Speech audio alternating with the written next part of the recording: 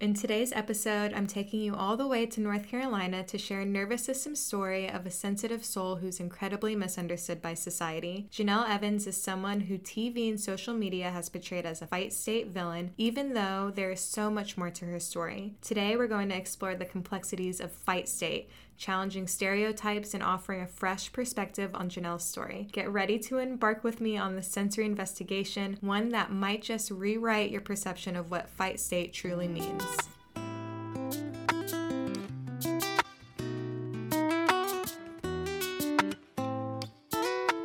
Hello and welcome to Sensory Investigations, where we take a deep dive into celebrities' nervous system stories. My hope is that by understanding others and their own unique nervous systems, we can gain valuable insights into ourselves and our own sensory trauma and our own nervous systems. You see, as a fellow neurodivergent occupational therapist and sensory trauma specialist, I see every day, time and time again, how neurodivergence and sensitive souls are so misunderstood by society. So I really want to help bridge that gap. And before we jump in, I invite you to listen to this with an open heart and non-judgmentally, and I'll give you a really good reason why. We really don't realize something that happens whenever we are judging others, whenever our inner critic is making its list of critiques in our head, and a lot of times this is all happening subconsciously, that soft whisper and voice in our head making judgments about others. And let's be real, a lot of times this happens way more frequently than we'd like to admit. But have you ever really thought, why do we do this? In one sense, sure, it can help us feel better in the moment to think that we are better than somebody else, even if it's the smallest and most trivial little judgment. And we'll do this over and over and over again. We gossip or silently judge those around us. And what it is, it's our nervous system craving that little self-esteem boost. We don't realize that when we are constantly critiquing others and judging others, what is also happening at the same time is we are strengthening that same self-critiquing and self-demeaning muscles for ourselves. It feeds the idea that we should always be extra critical of everyone and everything, ourselves included. It's secretly hurting our self-esteem and even our relationships with others. Judging somebody may feel good in the moment and give you kind of a quick self-esteem buzz, but when we judge others, just remember the truth is it's very short-lasting, and it actually ends up causing way more harm than good and is actually hurting our self-esteem, even though in that moment it may feel good, which is actually part of the reason I created this podcast, so we can strengthen our empathy muscles for others, which likewise builds our empathy muscles for ourselves, strengthening our mind, our nervous system, and our self-esteem. If you know me from my sensory therapist Instagram account, then you likely already know that I am a massive magnesium fan. As a health junkie who's tried so many supplements, I gotta tell you about my obsession, Mellow Magnesium by Ned. The reason I am so obsessed is because as an ADHDer, research shows that it is extremely common for us and anyone with an extra sensitive nervous system to have nutrient deficiencies. And a big reason is because a lot of us spend more time in a dysregulated nervous system state, and when we're in this fight or flight state, what ends up happening is it actually disrupts our digestion, which consequently makes it more difficult for us to properly absorb nutrients. Studies actually say that 90% of us ADHDers are magnesium deficient, triggering symptoms like restlessness, poor focus, irritability, mood swings, sleep problems. Sound familiar? So when I started taking magnesium, this was a massive game changer for me and something that has been a staple in my supplement regimen for 8 years now, which, as you can imagine, I have tried a lot of different magnesium supplements over the years, and Mellow Magnesium is by far my favorite. Mellow combines 3 different magnesiums, my number one all-time favorite magnesium glycinate. Then you have your gut-loving magnesium citrate, you have a GABA for happy vibes, you got your trace minerals, all in one tasty drink. Plus, it saves me money, so I'm not having to buy a million different supplements. Ready to join the Mellow fam? You can use my code Sensory Therapist for 15% off and experience the magnesium magic for yourself. Trust me, your mood and nervous system will thank you. So the very first person whose nervous system story we're going to investigate is someone that I've been seeing popping up all over e-news, my TikTok feed, my Instagram feed, time and time again. And if you were like me and on Teen Mom TikTok or follow e-news, you likely have seen the enormous amount of hate that she's been receiving on social media, like some of the worst I have ever witnessed. And while the internet may be saturated with negativity towards her, I, for one, hold immense empathy for Jenelle Evans. I see so much of myself and countless others in her nervous system journey, in her sensory story. And I believe that today we have the opportunity to shift the narrative, moving beyond the headlines and into a deeper understanding of her life through the lens of sensory experiences. Something that I'm known for is the conversation surrounding, is it sensory or is it trauma? And how trauma can change our nervous system on a physical level, on a cellular level, creating a lot of dysregulation, a lot of PTSD-like symptoms and ADHD-like symptoms. And Jenelle's story is one that definitely seems to attest to the argument supporting that trauma can lead to someone developing an extra sensitive nervous system, and how this can ignite a cycle of generational trauma-based extra sensitive nervous systems, something that I know I personally can relate to, and so many of us out there.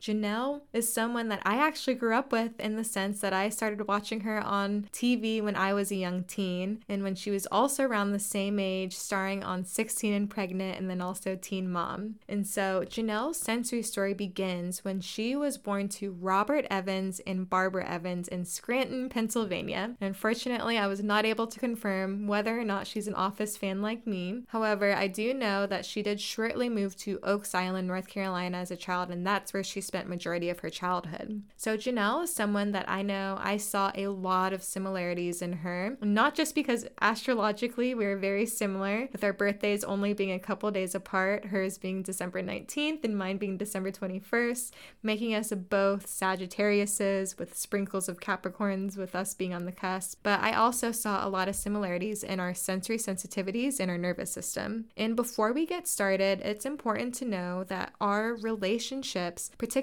during our formative years, play a crucial role in shaping our nervous system and sensory experiences. While this aspect often gets overlooked, it holds immense significance. So let's take a closer look at Jenelle's early relationships, the cornerstones that laid the foundation for her nervous system development. And relationships are something that people tend to forget about or not really focus on when it comes to our senses and our nervous system, even though they play a huge role. And so sensory rule number one is that our nervous system's number one job is to keep us safe. And relationships, whether or not they add to our safety or take from our feeling of safety, can have an extremely big physical impact on our senses and consequently our nervous system. So we're going to take a closer look to see what Jenelle's major childhood relationships looked like and what some of the physical sensory implications could have been. The first founding relationship in Jenelle's childhood we're going to talk about is her dad, Robert Evans. And from what I've read, Jenelle seemed like a total daddy's girl, like she really admired her dad during her childhood. Jenelle's mom and dad were married for 12 years total before ultimately divorcing. And when researching about Robert, pretty much every source reported two things. The first included allegations of Jenelle's dad being very violent and abusive towards her mother, Barbara, and the second being that he left without ever seeing his kids again when Jenelle was around 4 years old, which, if you don't know already, developmentally, those first 7 years of our lives are extremely important when it comes to our mental health, our nervous system health, and our attachment styles. So during Barbara and Robert's divorce, Jenelle's dad was accused of domestic violence and also long-term impairment resulting from drug, alcohol, or other substance abuse that would end up interfering with his ability to perform parenting duties. So this was the first relationship that appears to have greatly influenced Jenelle's future relationships, her trust wound, and her fight state trauma response, something that we're going to talk about a lot in a lot more detail after we get through her 4 major founding relationships. So next up, we have Jenelle's older siblings. So Jenelle is the baby of all of her siblings. So we're going to start with her sister Ashley, who's the oldest and who is 4 years older than Jenelle. And so a little bit about Ashley. She's reportedly graduated with a bachelor's in political science and English. Whenever you Google Ashley Evans and Jenelle Evans, it does not take long to see the many articles over the years going back and forth of Jenelle and Ashley attacking each other and bashing each other. So their relationship seems to have been very rocky, to say the least. And some sources shared that Jenelle described Ashley as having been a ball of stress starting from a very young age. And there are also sources sharing that she also may have trichotillomania, Stockholm syndrome, and abuse-related PTSD. And for those of you who are not familiar with those, I'm going to do a brief summary for you. So the first one, trichotillomania, is a condition where somebody repetitively in a self-soothing way pulls out their hair. And this is actually considered to be a mental health condition and can be found in the DSM under the obsessive compulsive section. And another interesting thing about this is 79% of people with trichotillomania had one or more mental health comorbidities, the most common being OCD, anxiety, PTSD, and ADHD. So definitely related to having that extra sensitive nervous system. And it usually begins in childhood, adolescence during specific periods of stress or tension. And there is also a lot of research that is pointing to its correlation with childhood trauma. And to me, this sounds 100% sensory related, similar to stims like skin picking, pinching, nail biting, cracking our knuckles, chewing, or other particularly deep pressure-based stims when it's our nervous system just craving that deep pressure, that proprioceptive input to help regulate, to help us calm and soothe, in which when you look at the amount of people that have deep pressure-based stims, like I would love to see a research study being done on that because I feel like it is going to end up in like 95% plus. And what I mean by that is an impulsive or repetitive behavior that involves deep pressure. And so I bet the percentage of neurodivergence with those deep pressure stims is extremely high. And if you're like me, you also have a deep pressure based stim that you also do personally. So if you're not super familiar with stimming, one of the main consensus about stimming and stims is that we usually stim more, not totally limited to, but we tend to stim more during periods of stress or during moments of stress, and we do this as a self-soothing measure. So the next condition I want to briefly talk about is Stockholm Syndrome, and it's another interesting one to consider and to kind of get a better picture of just the Evans nervous system story as a family. So it is typically only diagnosed in extreme situations, although the idea behind it can really apply to a lot more people than we realize. I'm going to break it down for you.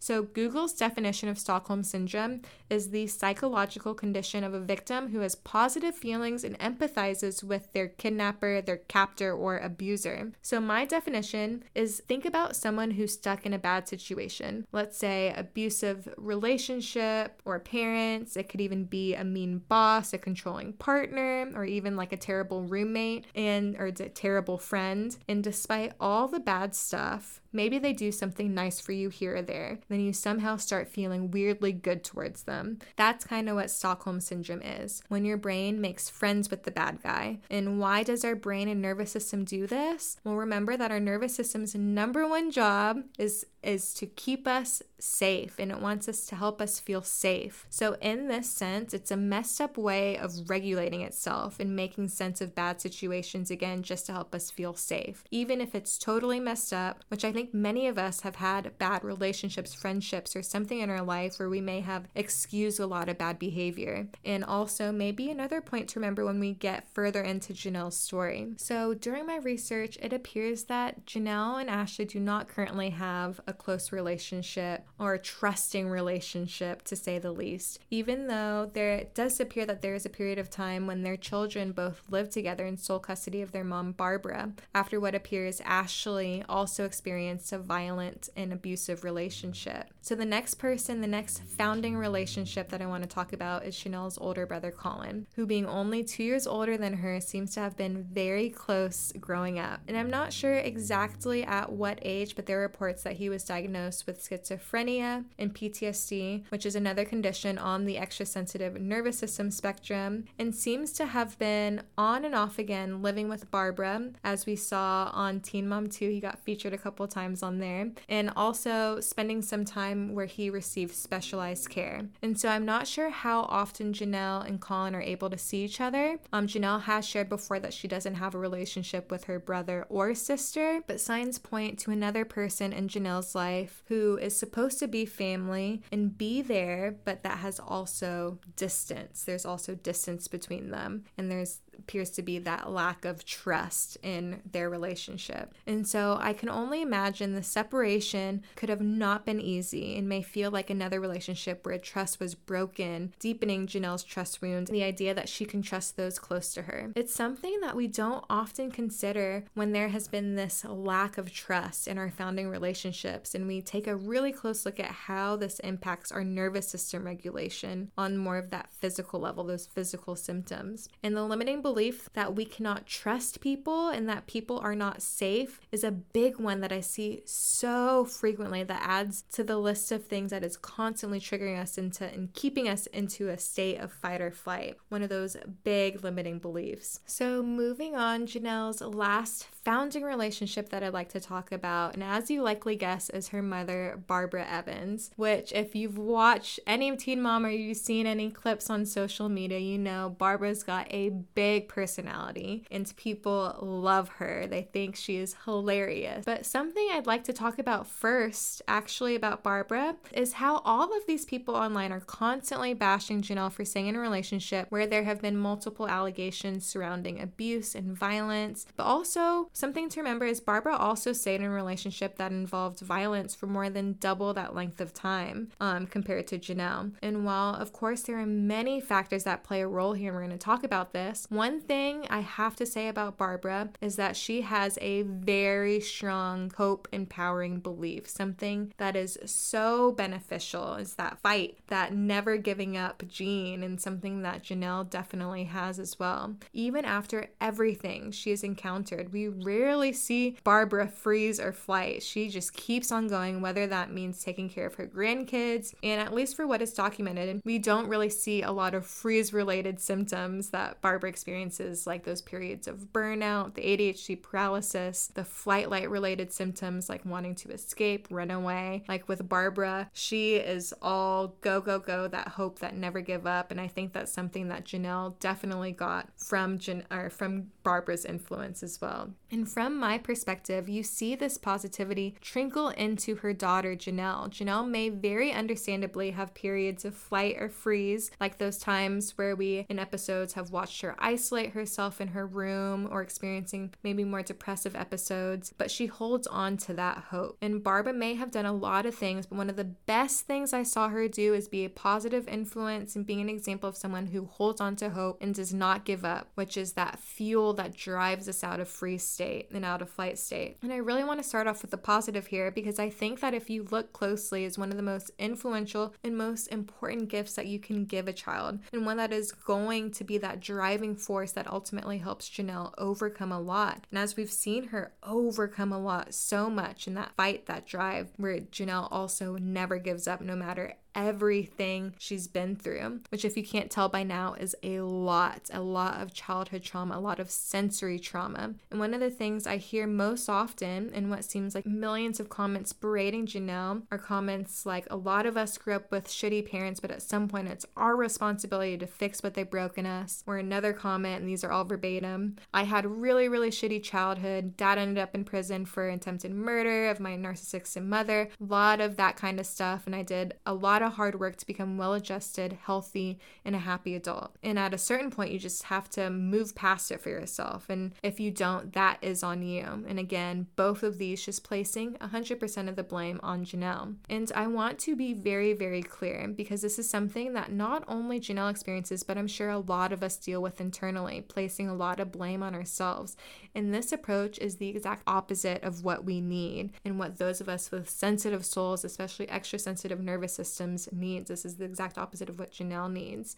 It's like we think that bullying ourselves into healing or bullying someone into healing is just the fix they need. And so a few things to remember. The first part is to remember, for those of us with extra sensitive nervous systems and consequently extra sensitive senses, that means that we feel everything more deeply, including trauma, which has two implications. The first is that trauma has an even more traumatic impact on our nervous system because we feel things so deeply on that sensory level. And the second is that the definition of scope of what trauma is much more broad than what we've been taught. Neurodivergent trauma is different than neurotypical trauma. I'm going to say that again because it's really important. Neurodivergent trauma is different than neurotypical trauma. So I'm not claiming that Jenelle is neurodivergent. I want to make that clear. She's only shared actually that she's been misdiagnosed with bipolar and that it was really only anxiety. Although my personal belief is that those of us us that experience chronic anxiety, that also falls under the extrasensitive nervous system spectrum or the neurodivergent spectrum. So take with that what you'd like. But anyways, with that being said, the golden rule of being a sensory trauma specialist, or maybe for you, you're a sensory supporter, is that we cannot judge what somebody's definition of trauma is and the impact it has on their nervous system. And that is something that I am constantly reminding myself and giving myself empathy for, because I know how extremely important this is for healing my nervous system, for rewiring my nervous system, and helping heal those limiting beliefs and helping with the burden of shame that I've carried for most of my life. And so the second thing I'd also like to talk about, which you could probably hear me hinting at in the beginning of the episode, is trust. Our definition of trust is often defined by the significant and foundational relationships, those founding relationships we had during our upbringing. And when we experience a lot of turmoil in those founding relationships, it can warp our meaning of trust. It can warp our nervous system's meaning of trust. So remember earlier when I talked about Stockholm Syndrome and how our nervous system that craves safety, again with it being its number one job, can easily make excuses for dangerous and unhealthy situations in an attempt to regain its sense of safety. So now, looking at the bigger picture of Jenelle's founding relationships, it seems very easy to see that Jenelle did not have many relationships that displayed and involved healthy levels of trust. Like, we barely dipped our toes into it. And honestly, from the outside looking in, it appears that her husband, David, may have been the most trust in a relationship. If you look at all of them compared, like, he's been by her side in comparison to her ex, her siblings. Like, if you think her ex is like Kiefer, Gary, Andrew, Nathan, all the exes we saw on her show documented in Teen Mom, her dad. David's definitely been there the longest and probably provided, like David and her relationship, they've been together at least 5 years. That's longer than Jenelle's dad was in her lives.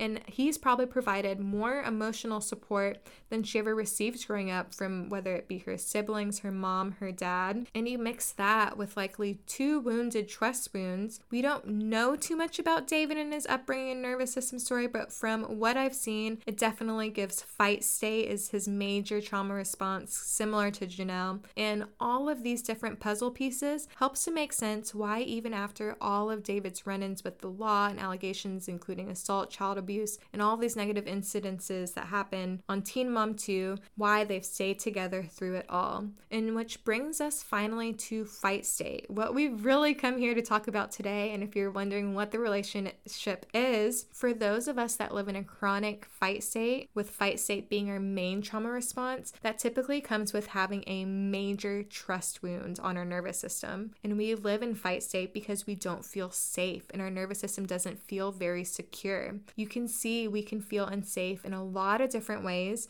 One of those ways that happens when we feel under attack, like someone or something is out to get us, consequently triggering us into fight state, resulting in those fight responses. And this is the major trauma response I see for Jenelle. When we think of fight state, most people's first go-to is anger, yelling, lashing out, which if you've watched 16 and Pregnant or Teen Mom 2, you've most likely seen many episodes of Jenelle yelling. But fight state is way more than that. It's all the times you've seen Jenelle being very defensive, immediately going into defense mode. And once we're in that mode, our executive functioning goes down, our ability to problem solve, our ability to see things clearly, our ability to understand the truth. This is things where it can literally warp our story of what happened in a situation whenever in that fight state. All of those prefrontal lobe brain functions, that higher level thinking, our ability to think rationally, goes out the window. So fight state, it can also look like selfishness from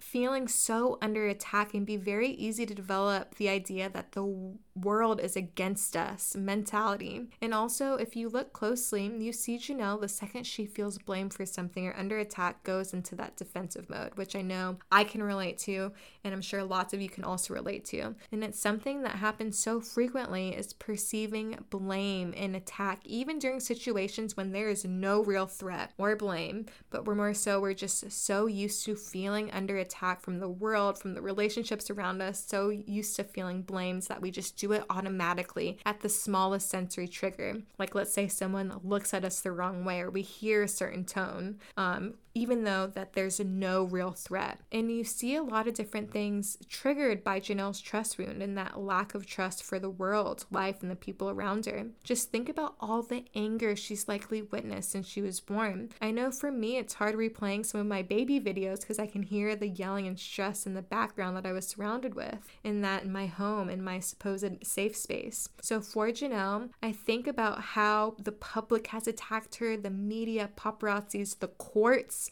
the judicial system.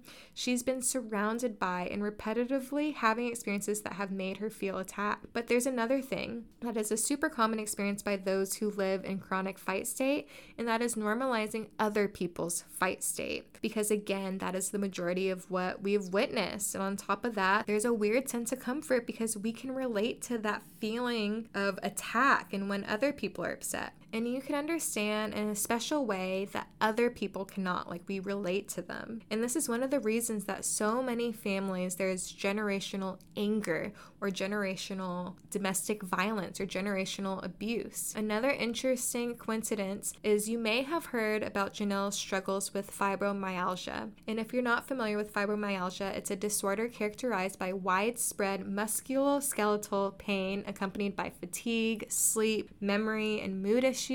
And why I think it's interesting is because remember, for those of us with extra sensitive nervous systems, this means that we also are accompanied by having extra sensitive senses, which means for some of us that can mean extra sensitive to pain, or when pain feels even more acute because of our extra sensitive senses. And now researchers believe that there is also a link between fibromyalgia and ADHD, which can be attributed to the sensory issues that is commonly experienced by those of us with ADHD. I think it's especially interesting in Jenelle's case because she appears to have major fight state trauma responses, which can also mean feeling under attack. And for Jenelle, this is not only mentally and emotionally manifesting, but also manifesting physically, having those physical symptoms where her body is also perceiving constant threat and attack and pain. Just some food for thought, especially since there's a huge relationship between our nervous system regulation and our physical health. And this is one example of what fight state can look like. Of course, fight state, like most things go, is very broad and is not going to look the same from one person to another, which is why we're going to have many more sensory investigations to come to take that deep dive into what fight state can look like, flight state, freeze, fawn. And so that's what makes everyone's experience so unique. But hopefully this gave you a little insight into fight state and how to start healing. It's tempting living in fight state to build walls around ourselves or walls around our family, our partner, keeping the rest of the world shut out. Brick by emotional brick, we create these fortresses, convinced they'll keep out the hurt, the danger, the vulnerability we fear. But here's the irony. The cruel trick flight state plays, those very walls lock us in a prison of our own making and that dysregulation. And so Jenelle's story paints a vivid picture of this. We see her lash out, push people away, build those walls higher with every perceived attack. But beneath the anger, the defensiveness, there's a yearning for connection, for trust, for the safety, that true vulnerability that especially us on the outside can bring to her on social media, bring her some into that love to help her build back up that trust wounds. And so instead of hate, just maybe go take some time and just add some love to Jenelle's social media and to help with all of the immense amount of hate that she's been receiving. And so again, I got a little sidetracked, but the truth is, for fight state thrives on isolation. It feeds on the silence in our relationships, the lack of trust, the absence of that soft inner voice that whispers, "You're okay, you're safe." Walls give fight state that power, and that power keeps us trapped in the cycle of anger, anxiety, and hypervigilance. But here's the good news. There's another way, a path beyond the walls, paved with courage to be vulnerable, to reach out and to build bridges instead of fortresses. It's not easy, and dismantling those bricks one by one, it takes time, patience, and a willingness to trust ourselves and others again. But that's where the magic happens. That's where the healing happens, nervous system healing on that physical level, that sensory level. As we chip away at our walls, letting in the light of connection, we discover something remarkable. Vulnerability isn't weakness, it's strength. And it's not just about feeling better, it's about healing on that deeper level. Studies show that healthy relationships, social connection actually strengthen our nervous system. improve our immune function, boost cognitive performance, so like our attention, our ADHD symptoms. The benefits just ripple outward, touching every aspect of our life. So while fight state might whisper in our ears telling us isolation is our only defense, let's remember this: the greatest safety comes not from walls, but from connection and authentic and raw vulnerability, getting out of our comfort zones. And so remember, vulnerability isn't about weakness, it's about strength. It's about choosing connection over isolation, choosing trust over fear. It's about the courage to break down our walls and step into the light. And believe me, from personal experience, the view from there is incredible. And for Jenelle, if you ever listen to this, or for anybody else, because this is something to one degree or another that many of us have experienced, I know I will simply speak for myself, and something that I have been working hard towards too is healing my trust muscle, healing my trust wound, and learning what healthy trust is and looks like in relationships, and really redefining what trust means to me. So for those of you who relate to even 1% of Jenelle's nervous system story, I want to remind you that you are worthy of safety. True safety doesn't include yelling, threatening, constant anger. Coming from experience, it takes time to really come to terms with this, which is why I want to provide you with an extra piece of evidence, and that is to reach all new levels of happiness, attention, confidence, peace, all the beautiful things that come with learning how to regulate our nervous systems, not just superficially, but getting in there and really doing the inner work and rewiring our limiting beliefs. So again, I want to remind you and emphasize true safety is out there, and it is so worth it. True safety that you deserve, that we all deserve, where we can trust the people around us and trust the world around us. And by trust, I mean healthy trust, where you can be 100% unapologetic to yourself and still be loved. A lot of times we don't think we are worthy of this because many of us have a lifetime of experiences that have said otherwise, that have taught us otherwise, that have taught us different. But I want you to know that this is false, and that healing nervous system lies on the other side when we do this inner work. And the farther you walk into learning how to trust life, trust the world, surround ourselves with healthy, trusting relationships, the more